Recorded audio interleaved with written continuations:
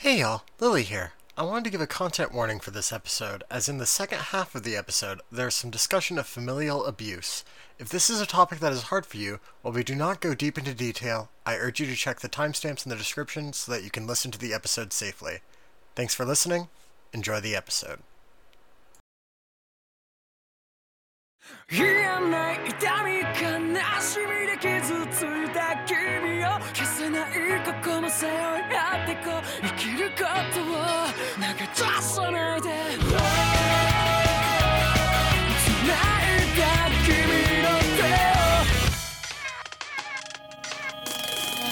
いつか失ってしまうのかな薄れてゆく笑顔と君を守りたいから響く僕を呼ぶ声さえかね溶けそう風にかき消されたって You say that, but until it actually does grow. 君を見つけ出す言えない痛み悲しみで傷ついた君も笑えないなんて人嫌いなんて言葉そう言わないで見えない未来に起こることすべてに意味があるから今はそのままでいいきっと気づける時が来るだろう You only choose to give いつか分かり合えるから Do you hear that, Sam? Do you hear that, Lynn? Coming on those podcast wins on our fine Wednesday morning. We've done it. We've released 2 episodes in a week. We're living the high life. You are setting yourself up for potential failure. I'm setting myself up in a way that requires me to not fail so that this podcast opening works. I see. Chaos is the default state of this podcast. Do you The hear pressure those cooker method. The pressure cooker method you've seen. I see. I mean, I've done 2 episodes a week before. We did it for Burn the Witch. It's not like this is new to me. Yeah, but I didn't expect you to edit anything for Burn the Witch. It was Burn the Witch. Yeah, I mean, I didn't really work that hard on it. I'm gonna cut that out of that. Oh my god. Our listeners deserve the truth. Our listeners deserve the truth. I kind of phoned it in for the Burn the Witch episode. I admit it. Okay? What do you want from me? There was a crazy lesbian in that one. What do you want from me? In fairness, I think both of us phoned it in when recording it. Loved the opening you used though. Well, yeah, that's the Ichigo Kurosaki cover of Asterisk. It's very good. That's a good one. Oh Yeah. hell. Oh man. I'm gonna make sure I turn Sam up here. Ah. Well, I thought I wrote more than I did this week. I will go ahead and open this up with I had mixed feelings about these episodes. There's a little bit of good stuff. There's some good stuff and there's also some bad stuff. There's a lot of bad stuff. Yeah, we're gonna get to that. In my opinion, I think most of the bad stuff is in your episode. Yes. Yeah. Yes, it is. We have a lot to talk about. Should we just hop right in? Let's just head into it. Okay, we're gonna go ahead and start with episode 42. Flash Goddess Yoruichi, comma, dances. I don't know why there's a comma there. It doesn't need to be there. Well, no, it's a descriptor. Because it's not that Yoruichi is the goddess of flash dances. It's that Yoruichi, the goddess of flash, dances. Oh my god, Lynn is right. Lynn is so right. We've already failed miserably. We haven't even introduced ourselves. This is the perfect opening for new listeners of the show. If you're listening, God. We haven't even done our host names. It's been a week. It's been a long week. It's been a week. I am running on roughly an hour and a half of sleep. We are I'm slightly yeah, I'll just leave that to drift off. You're listening to It'll Wash Out, a Bleach Rewatch podcast. I'm your co-host, Lily. I'm your co-host, Sam. I'm your co-host, Ghost Lynn. And this is episode 42, Flash Goddess Yoruichi Dances. We open on Renji in his cell. Arms restrained, laid down. He is confronted by the spirit of Zabimaru, who talks down to him for not having recovered yet. Renji is like, "You could be nicer to me, you know." And Zabimaru is like, "Well, I'm ready to fight anytime, so you gotta heal quickly so we can beat Zangetsu." Renji explains that defeating Zangetsu and Ichigo is no longer his goal, leading Zabimaru to ask who he intends to fight now. Renji clenches his fists, remaining silent, and Zabimaru disappears. For those listening and not watching the show, Zabimaru is like some kind of monkey with a snake tail? It's a baboon. It's a white-furred baboon with a snake tail. And it's sick. I love Zabimaru's design. I completely forgot that we saw it so early. Yeah, I'm really into it. It's really funny if this is like your first episode. Like, if this would be your first episode of Bleach for whatever reason, it'd be really funny to just come in and see baboon with snake tail. On the bridge to Senzaikyu, we get the shot that ended last episode, with Yoruichi, now in her true form, stopping Byakuya from attacking Ichigo. Byakuya exclaims her name in surprise, and Hanataro expresses confusion out of never having heard the name. Byakuya states that she was the former captain of the Stealth Force, and of the Squad 1 Punishment Force, adding that he thought she was dead since she has been missing for over 100 years. This is I mentioned in the Zaraki fight that the Stealth Force had, like, its own squad system. This is just, like, extra on that. Yeah. Like, it's outside of the it's outside of the divisions that the rest of the captains in Shinigami are part of.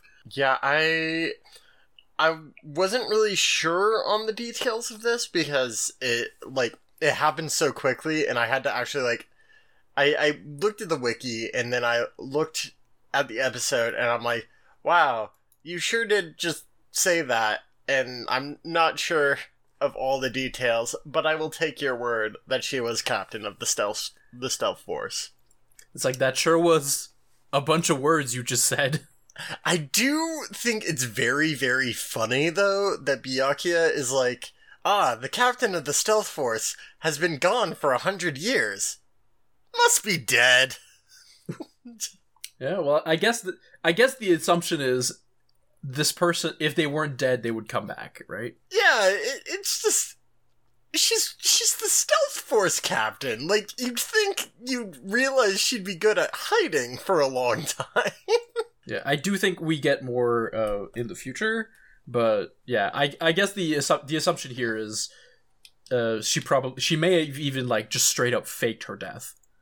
That's true. That I could see that happening. That sounds like a Yoruichi thing.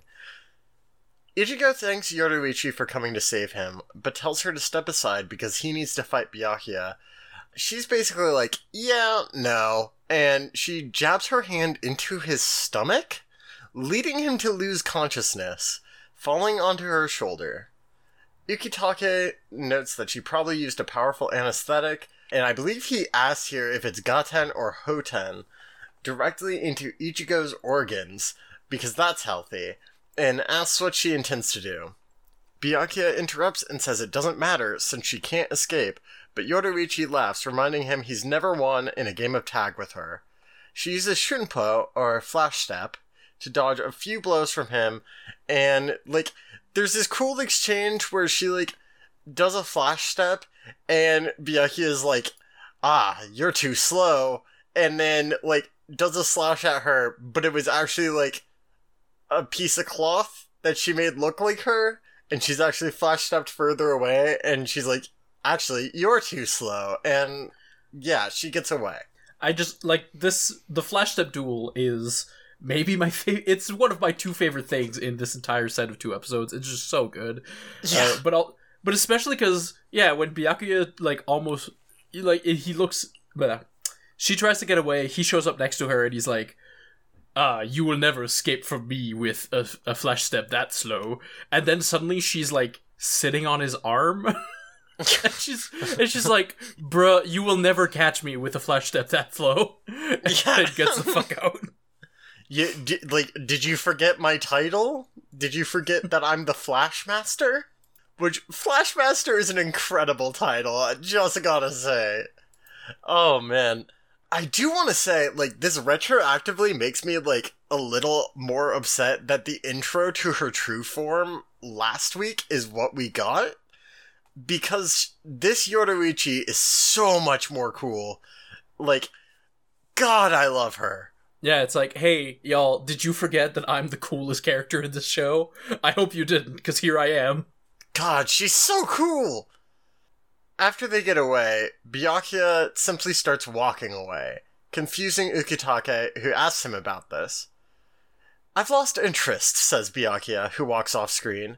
Rukia loses consciousness, and Ukitake calls for his third seats Sentaro and Kione, who land in front of him and kneel. He asks how long they've been there, and it's been basically the whole time, despite Ukitake's orders not to follow him. The 2 third seats bicker over their devotion to Ukitake, but he dismisses the matter, telling Kione to contact 4th Division to send a release squad for Ganju. He then orders Sentaro to take Rukia back to her cell, and Hinataro doesn't want to let him take her. He, grabs Hinataro by the collar, and explains he isn't doing this because he wants to, booger, promising to appeal to the higher-ups and get her out. This is a strange exchange. I don't like that Rukia's participation in the scene is just being a body. Yeah, I agree. It really sucks. It really does suck. Like, she literally the second Byakuya leaves, Rukia just ceases to exist. Like, she just, passes the fuck out, and then is just a body. And it sucks. Yeah, I understand that the intent is she's currently too weak from, not having food or whatever for, weeks to just even be able to walk around and stand, and the only reason she was able to stay up during this entire time was, the adrenaline rush. So as soon as Byakuya leaves, that flows out and she collapses. But it's still, bruh. The 2 third seats promise to get Rukia out, while Hinataro gets Ukitake's attention, who explains his motivation for wanting to help. Ukitake explains that they can't kill the Ryoka, since they probably know about Aizen's murder, but the fact that Hinataro wants to help Ukitake's subordinate, Rukia, is the reason he wishes to help. We then cut to Orihime and Uryu, who are in disguise as Soul Reapers, as they stand by a squad leader who claims not to have seen them before. It's completely unimportant, and it lands in a gag about the leader being gross towards Orihime, as the camera points at her boobs. Uryu's like, my guy, you're a squad leader. You have more important things to do than propositioning women. And he gets, super angry, and then his subordinates, call him, and he leaves, and he's like, I'm gonna make you pay! And, guys, I know you don't need me to tell you this. Orihime is 15. Guys. I do like that, or that Ishida is is this really happening? Is this person really this shitty? Are Shinigami this awful? What the fuck is going on? But yeah, it's a terrible. It's just really bad to put this in the show. Yeah, Lynn brings up a really good thing here, not just based on this, but based on what we were just talking about with Rukia, which is the through line of these 2 episodes is Kubo making up contrived ways of minimizing the heroine's actual involvement in any action scene. And yeah.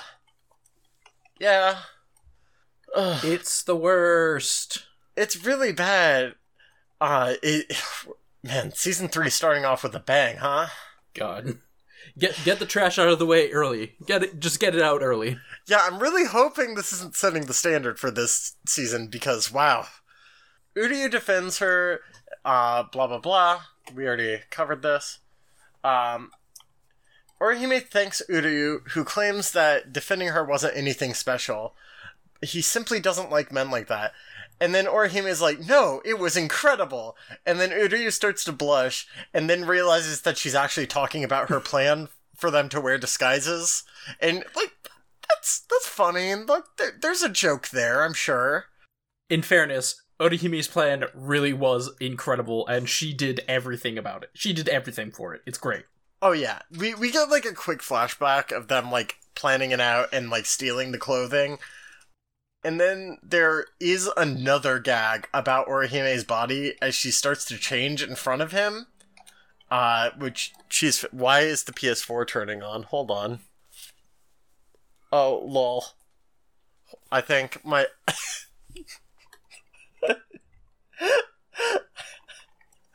Okay, hold on. I just need to explain why this is happening. Cedric took the PS4 Pro because they've been playing Assassin's Creed Valhalla, and we took it back into this room because Aiden wanted to play Final Fantasy, and it was only installed on this PS4. So my guess is Cedric probably just woke up and used the controller to, like, try and power on the PS4. Yeah, this is exactly what happened. They just walked in the room.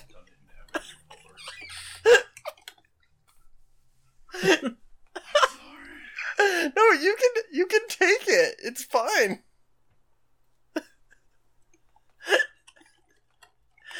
I was like, why is this? Leave the controller up here? Because that was your controller. We have like 3 controllers in here. Why would I bring in? Okay. Okay, just hold on. I'm sorry. Ruined everything. Come on, Cedric, you ruined everything. That was the funniest joke I've ever made. I don't remember anything I was just saying. Well, obliterated your entire lifestyle. Just put it on top of the other PS4. I did put it on top of the other PS4, yes? I am gonna microwave something in approximately 2 minutes. That's fine, just close the door. Jesus Christ. Everybody welcome our guest star, Cedric. Okay. What were we on? Yes, we were directly on the stuff about, Orihime, like, changing. No, wait, before I do, like, Lynn makes a good point, and I do want to go back to this bit, because, so, Orihime has the incredible idea of going, hey, Shinigami are just people like us, so we can just grab their clothes and pretend we're one of them. And then she beats the shit out of 2 Soul Reapers herself, without any help. Yes. Because, turns out, and we were robbed to not have this on screen, Orihime is a black belt level karate user. Yeah, it's really good. Lynn also points out that this important information gets treated as a throwaway joke, and also, like, the rest of the punchline is that Orihime's a ditz, and then starts changing in front of Uryu. Like, it's really bad. I do like the bit in this scene where she goes, oh right, I was thinking that you were like Tatsuki. Never mind. Yeah. That's right, boys and girls can't change in the same room. And then she prepares a small side room and she's like, here you go, Ishida, now you don't have to feel self-conscious. Yeah! I did like that bit. She doesn't give a shit. She's like, look, we're in a crisis situation, it's fine, we're non-romantic friends, it's okay, whatever. And then she's like, oh, but you probably feel self-conscious, here you go, you can go into this small room. It's a gag that lands in something funny. It's just the way the camera views her body is really gross.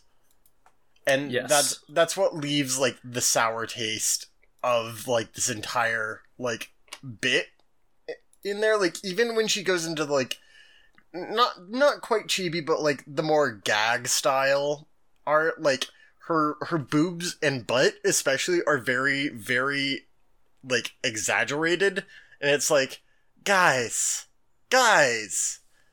Yeah, it's clearly an example of animators committing crimes. It's not like particularly egregious crimes as far as anime can go, but it's still like noticeable and annoying. It's still an anime crime.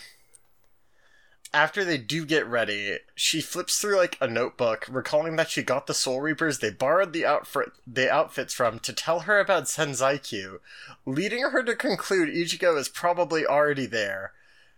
Uryu states they should hurry and then asks what division they should claim to be, and Mayuri watches them depart. Mayuri at this point is like invisible. Yeah, it's like he's got like invisibility paint, but then it like slowly chips away. It's a really cool effect, but also it's like weird that it chips away right now at this point. Yeah. Meanwhile, in a hidden location, Yoruichi lays Ichigo on the ground, panting and claiming that she is weak for being tired after only a couple hundred shunpo. Ichigo opens his eyes and remembers Yoruichi attacking him, and he grabs her, demanding to know why she only brought him back, claiming everyone will be killed.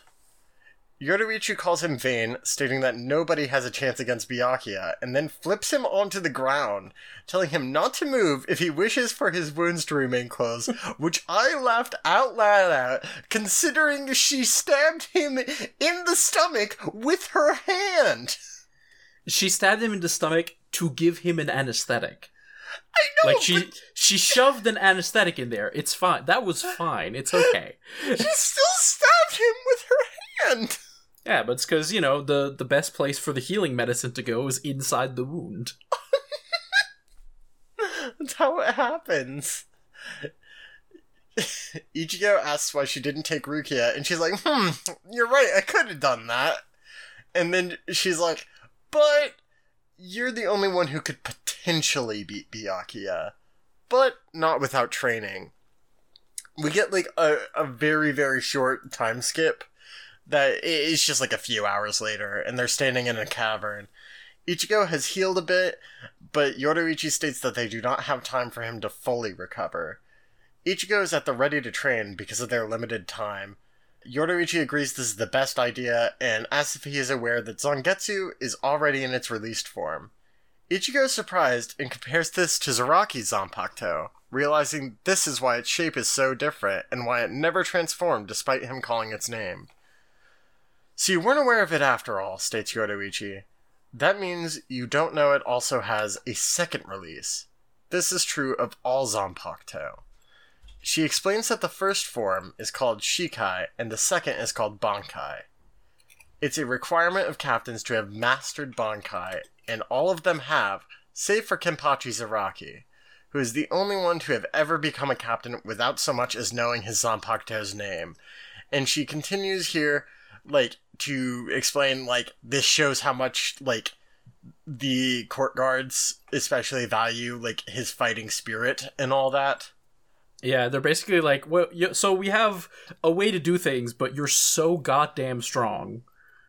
Just, come with. Yeah, it's fine. We'll make an exception. She continues again, explaining that a Bankai is generally 5 to 10 times stronger than a Zanpakuto's Shikai. However, it comes with a catch, and that catch is even veteran Soul Reapers train for at least 10 years before mastering it. To which Ichigo's like, Yoruichi, we don't got 10 years. I don't know how to tell you this. We don't have 10 years. And Yoruichi's like, but I have a more dangerous method. We can do it in 3 days. And then she grins and the episode ends. I love this, but it also feels extremely, extremely convenient for her to be like, oh yeah, this method, this thing that takes most Soul Reapers 10 years to master, yeah, I can teach you in 3 days. She does say that it's a different method than usual, and it's got some risk. So I assume it's a bit like the it's like tossing Ichigo down the well of death, where he was like, "Yo, this is a super weird way to do things, but you've got 3 days to do it, or you die." Here's how we're gonna speed run it greater than D. All right, Ichigo. So first, you have to clip your Shikai through the wall. God, It's like good. Don't get me wrong. I'm hype. I'm hype for Bankai moments, but it is very silly that this is the second time we've had like Ichigo tossed into a situation where he's like, this isn't normally how we go. But, you know, this is the quick way. We're just gonna go. We're just gonna go. It's fine. Just gonna go. It's okay. It's good. It's fine. Any manga differences this week, Sam? The only thing is there's one thing that's in I just realized that it's actually for next episode, and then the other thing is we do learn that Kotsubaki and Kiyone are both the third seat of their division. So neither of them are are actually like the first or second seats. They're both third seats. And I read that on the wiki, but I wasn't sure if we learned that in the show or not. Yeah, their shtick gets super old, super fast, and Agreed. Every time they show up, I'm like, no, please, not again.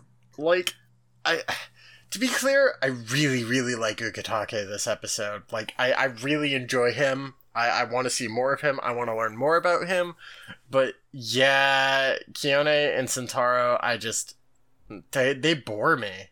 Yeah, like, I am such a huge fan of Ukitake just being like, buddy, you weren't doing the right thing, but you tried to help my subordinate, so I'm not going to let you die. Also, there's the whole, you guys are probably related to the murder thing, so we need to investigate you we need to interrogate you, not kill you. But, you know, you helped save my subordinate, and for that, I'll make sure you don't die. He really is, like, the good cop in this situation.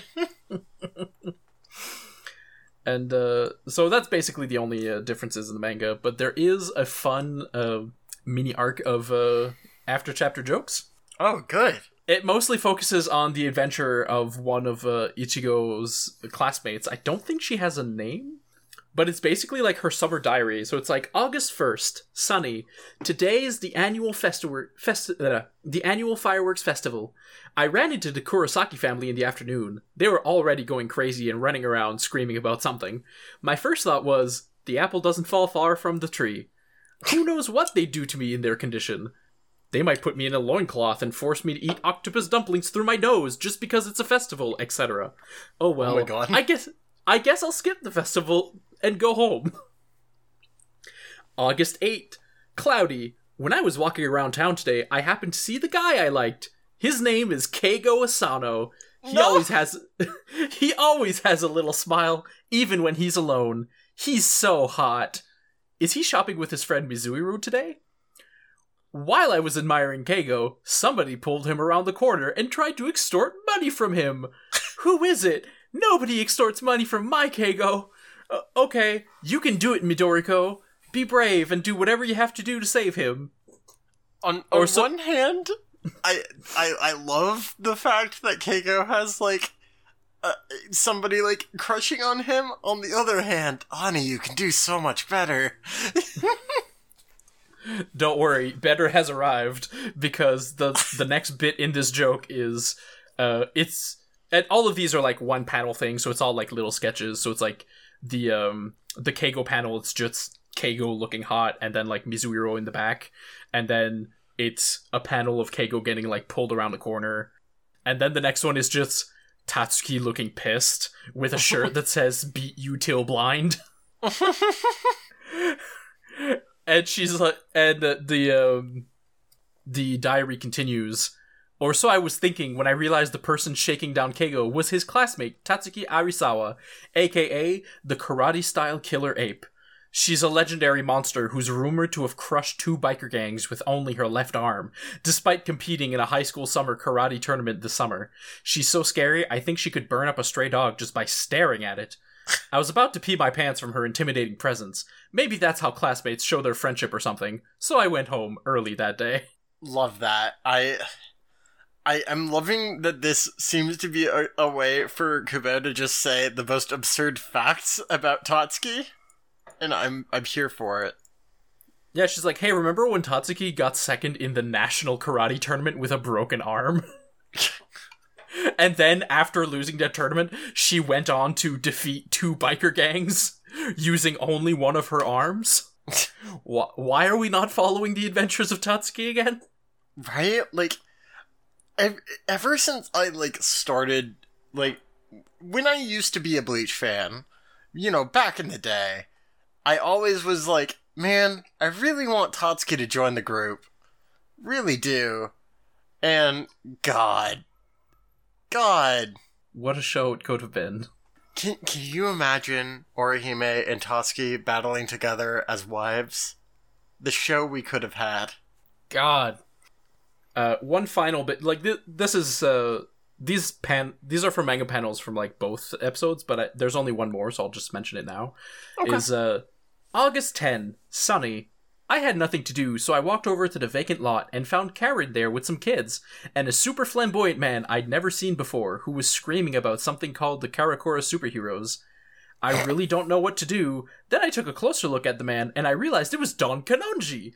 But what was Karen playing with someone so famous? At first I thought I'd get his autograph, but I didn't know if I should walk up casually and ask them what they were doing or what. So I pretended not to see anything, and went home. That night before I went to bed, I realized I'd barely played outside since summer vacation started. Oh, I just realized this is the continuation of the girl who blamed the girl in Karen's class who, like, blamed her for letting the flowers die. Oh. It's just, because it's so sketchy and everyone's in, like, a chibi form, I couldn't tell her age from the panels. Well, I'm glad we're getting this follow-up. Thanks, Kubo. Putting your resources where it matters. Just giving us this. It is a little sad that, like, every day she's like, and this weird thing happened, and I said, you know what, fuck it, I'm going home and sleeping. To be fair, that would be my response. She's not gonna get to enjoy her summer at this point. That's fine. Like, going home and sleeping is a fine response. I would also go home and sleep. In fact, I may go home and sleep after this podcast. Shall we go on a break? Let's go on a break.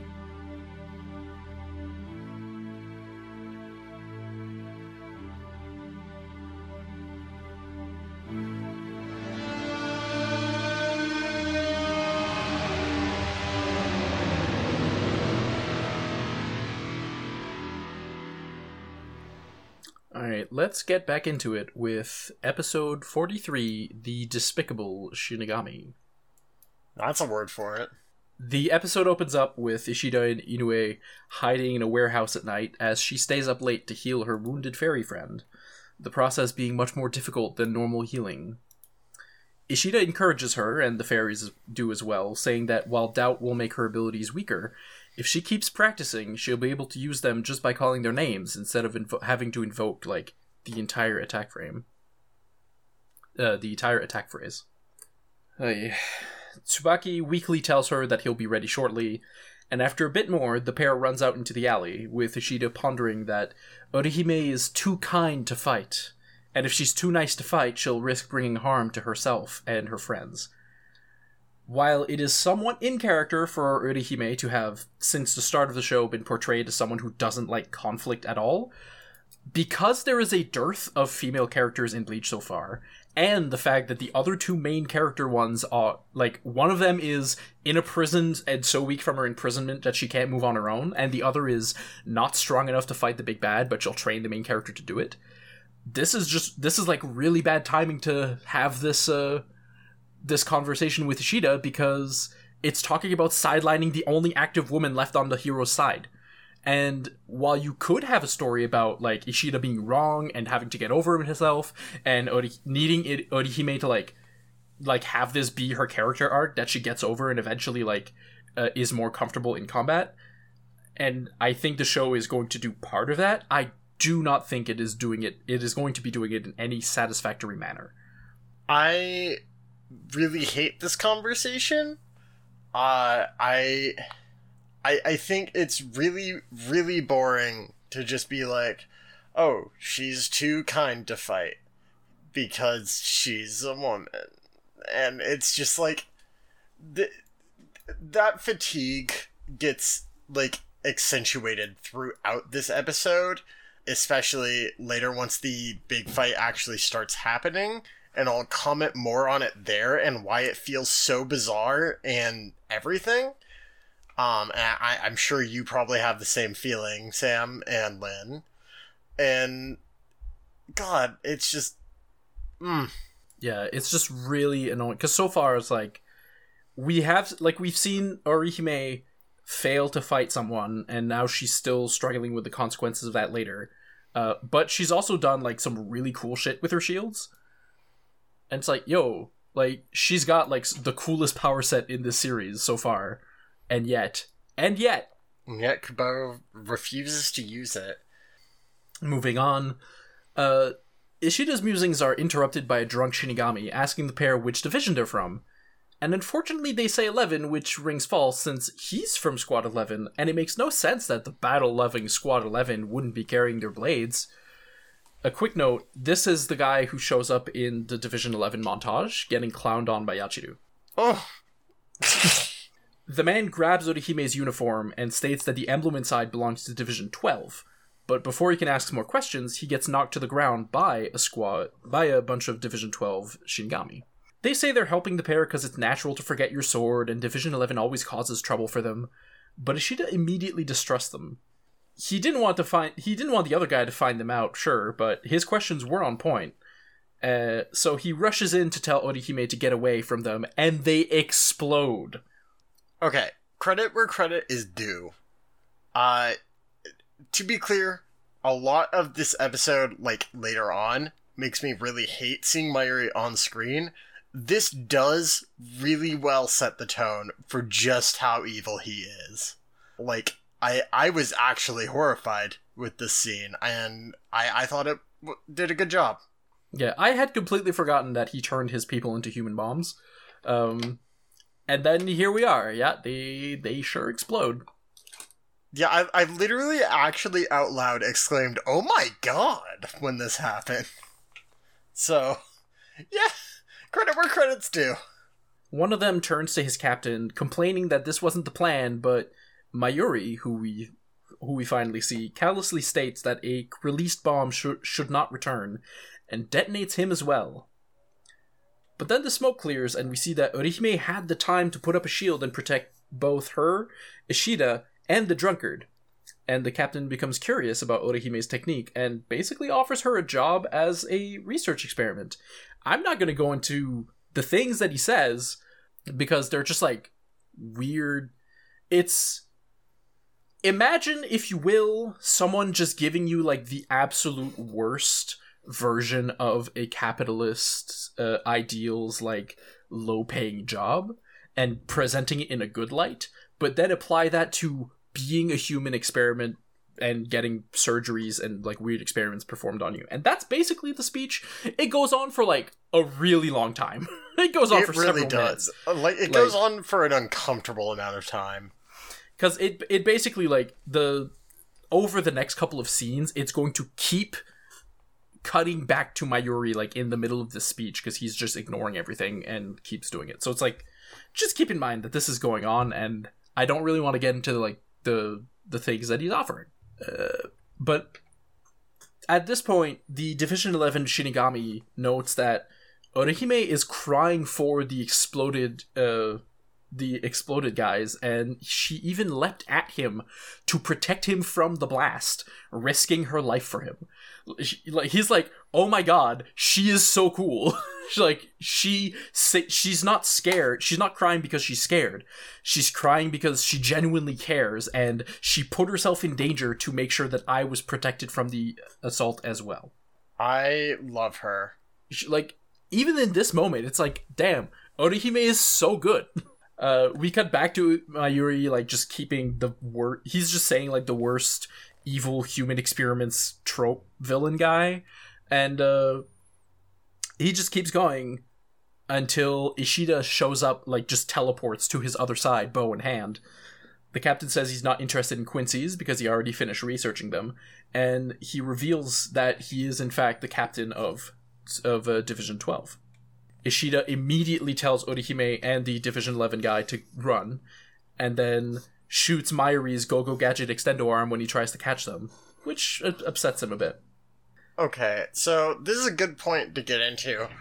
first of all, I want to go ahead and state that Uryu doesn't.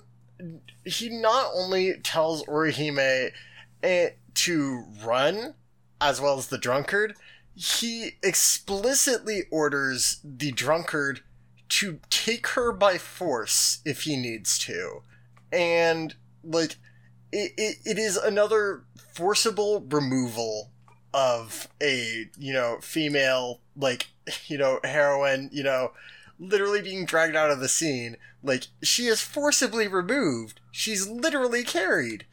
And what really frustrates me about this is, along with the conversation we got earlier about, Uryu being like, oh, she's too kind to fight, we literally just 5 seconds ago got explicit confirmation that she'd be really useful to have in a fight in this situation. She's literally the only reason any of them survived. Like, yeah, like, she's the only one any of them survived. She's a first-degree black belt. Like, why doesn't she get to do anything in this fight? Yeah, we got confirmation. She's a black belt. She knows how to fight. She has cool powers that let her fight, and she just doesn't get to. And it's really hard to, like, suspend your disbelief for any reason other than Uryu needs to have this moment narratively, which, like, we get a really, really bad thing that I really hate later in this episode that, like, explains it away. But, like, it really, really feels like Kubo was just like, okay, Uryu needs to have this moment, so Orihime can't be here. She needs to go away because she's a woman and can't fight. And it's a through line of this show that keeps happening, and I think, I'm gonna be real, I think this is one of the worst instances we've gotten thus far. Yeah, because, like, Orihime, the character, understands that she can be useful in a fight and is frantically fighting. She is fighting the Shinigami to, like, get back to it. Unfortunately, the plot demands it, and she gets dragged off. It's really bad. And it's like, you could pay lip service to the original Yoroichi, like, strategy meeting that was like, hey, if you meet a captain, run away, but at no point in this fight does Ishida go, this guy is dangerous and I should try to run away. It's, I need to make sure that he doesn't go after those two, so I'm just gonna stand and fight. It's really actively bizarre, considering we've had, like, up until this moment, we have had Uryu and Orihime building a friendship together, like, being legit just comrades in arms, just, like, it's very, very bizarre, and I'm gonna be honest, it feels very out of character for Ishida to just suddenly be like, no, you have to leave. I'm doing this alone. Like, after everything we've been getting, it feels dishonest to the character, and it feels dishonest to what we've been shown on screen in the show thus far. Yeah, it's just overall a bad time, honestly. Yeah. Yeah, Ishida was impressed when Orihime beat the shit out of 2 random Shinigami guys on her own without any help of himself, and she did it so fast, he didn't have time to jump into the fight. That's how fast she did it. Like, but she can't fight. She is most certainly a better, like, hand-to-hand fighter than he is. Absolutely. Which would make her a really good person to fight the third party in this battle, the assistant captain. Just saying. It's all there. Like, there's literally a character who, like, focuses on hand-to-hand fighting, and this would have been a fantastic fight. Like, just let Orihime fight Nemu, let her use her shields every once in a while to, like, do some surprising shit. Like, even if she can't do, like, her spirit attack, let her have, like, a fisticuff fight. It's frustrating. It's really frustrating. So, I do want to go ahead and here at this point in the episode, I really, really want to explicitly give a content warning. Like, there is some very, very heavily and poorly handled abuse theming that goes on here between Mayuri and his Lieutenant Nemu.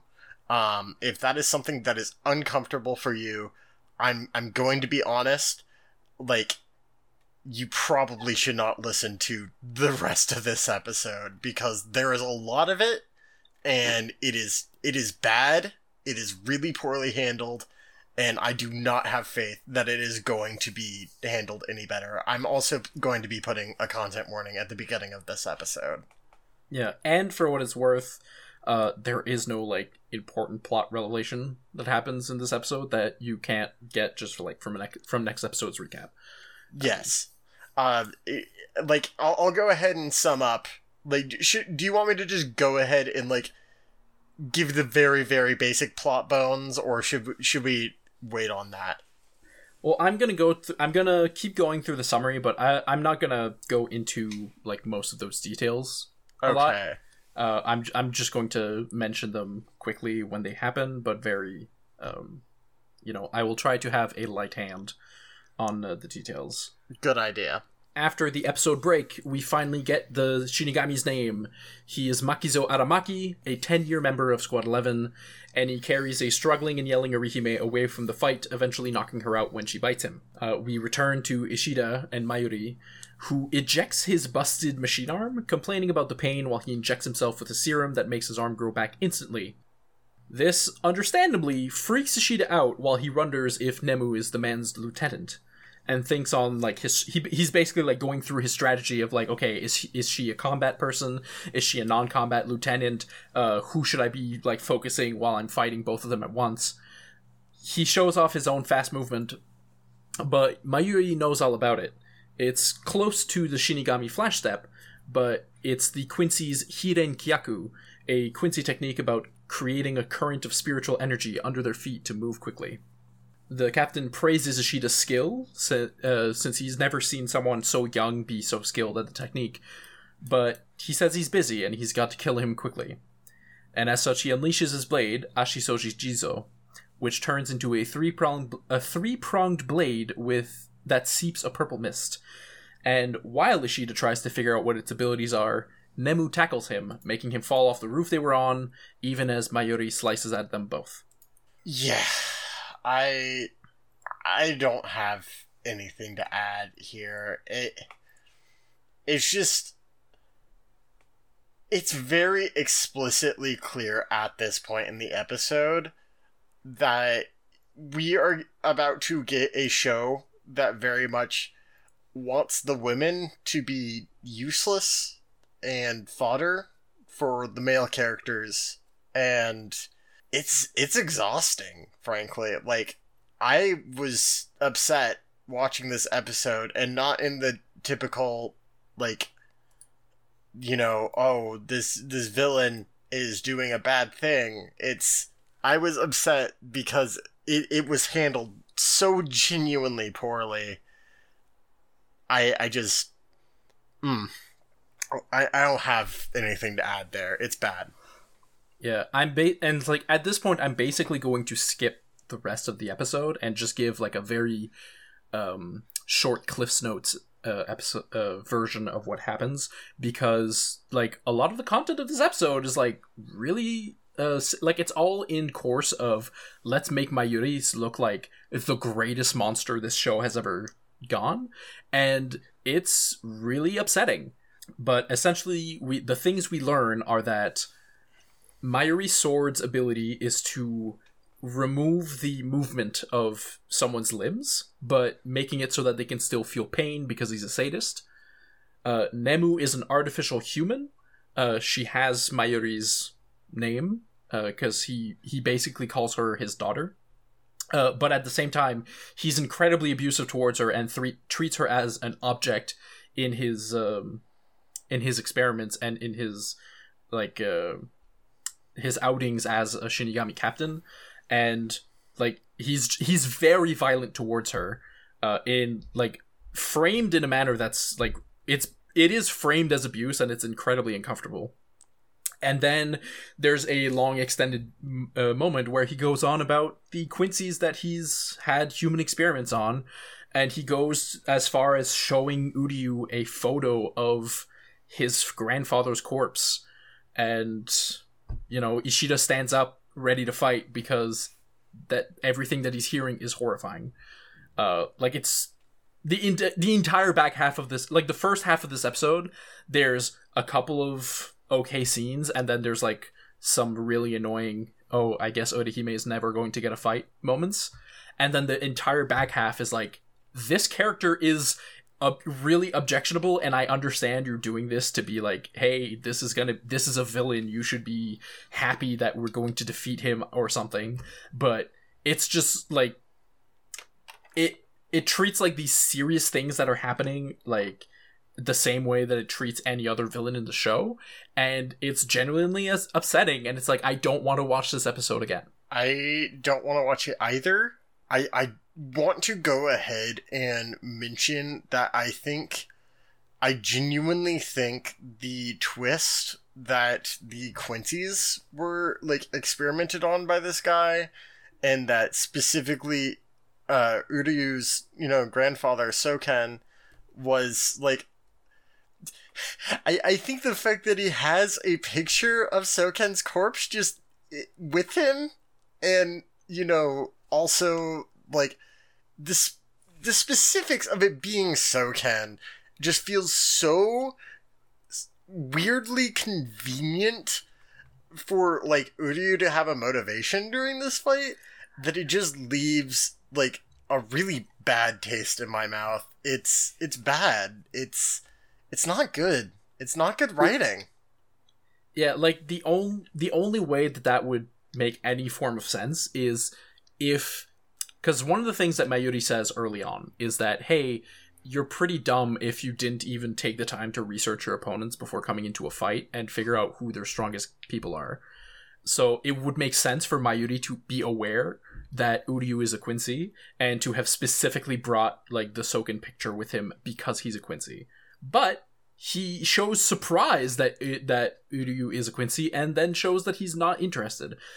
There is a moment that I forgot to mention that is, and that is core to Ishida's fighting determination going into the next episode, is Mayuri admits to being the one who essentially was put in charge of like keeping the Quincy's safe, like it was an endangered species in the nature preservation, and then he explicitly engineered the death of Soken so that he could do experiments on his body. It's gross. It's really gross. It's ultra contrived, and yeah, like there's a lot of this episode that doesn't make any sense unless Mayuri like already knows who Ishida is, other than just being like, let's really build up how much Ishida hates this guy. Let's just really, really, really show you like how terrible and how incredibly vile this character is, and just make you ask a bunch of questions like, why the fuck is he working for Soul Society? Why is he not in jail? Like, honestly, like, I think a big part of what frustrates me about this is that I am certain, and this is not me remembering where this goes, because genuinely I don't, but I am certain that there's not going to be any actual commentary about this. The show is interested in making us hate this guy as a villain, but I don't think it's interested in actually telling us, okay, so why is this guy in Soul Society, the supposed, like, good guy place? Like, what world do we live in that Soul Society is, where somebody like this gains so much power, and it's just not interested in exploring that, and that's upsetting. Yeah. At this point, I'll go into like the couple of differences in the manga, because they are pretty interesting actually. The differences for this time. So, because the first one is when Ishida is thinking of Orihime's like combat capabilities, he does say that she's not suited to fighting, she's not suited to violence. But the way that he frames it is that he's glad that her attack is, like, wounded, because that way she'll focus on defense and recovery, and she's incredible and super useful at that. And hopefully, if they get into a big fight, they won't target her if she's on the defense. If she's the one handling defense, and she's not doing offense, he's hoping that people will target him instead of her. And that's kind of like how he frames the conversation that he has in his head about Orihime not being suited to combat, to like hurting others, which I thought was at least not great, but at least better than how the anime presented it. Yeah, it's something. It's not like, it's not good, but it's something. And then we get the backstory of one of the bomb guys, like the one who survives a little bit. We get his backstory because he dropped out 3 times of the exam to become a Shinigami, and he got in on his 4th try because he's a fan of Hina Morimomo. He wanted to work with her, and he ended up being in the 12th squad. So not the squad he's looking for, but he volunteered for the special assignment because it would give him a chance to go up in the rankings and maybe get closer to Momo. And in this version, he doesn't talk to Mayuri at all. He has the exact same words, like, "Oh, Captain, this wasn't how it was supposed to be," but they're all like in his head as he's thinking and like looking back in horror at what's happening before he explodes.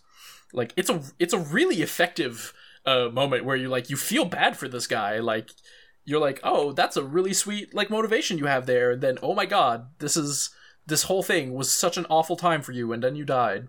On one hand, like, one of the few moments of the episode I did like was him going towards the captain, but like further reflection on it is like, how can you look at like Captain Kuratsuchi and not think that's the most evil dude ever conceived? Like, how can you like not see that and be surprised when he betrays you?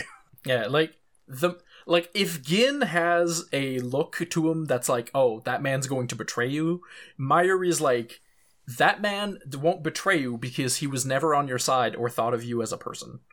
The thing is, the difference there is that Gin at least like presents as like jubilant in a way that's like, you can almost maybe trust him, but like, yeah, like Mayuri, maybe he'll steal your wallet or something, but it won't be too Mayuri bad. is just so openly evil. Like like, okay, I'm what I'm picturing is we have the squads at a table or something, right? All the captains, and they're like discussing what to do with the Ryoka, and like maybe some of them are presenting like reasonable solutions, and Mayuri's like, I got it.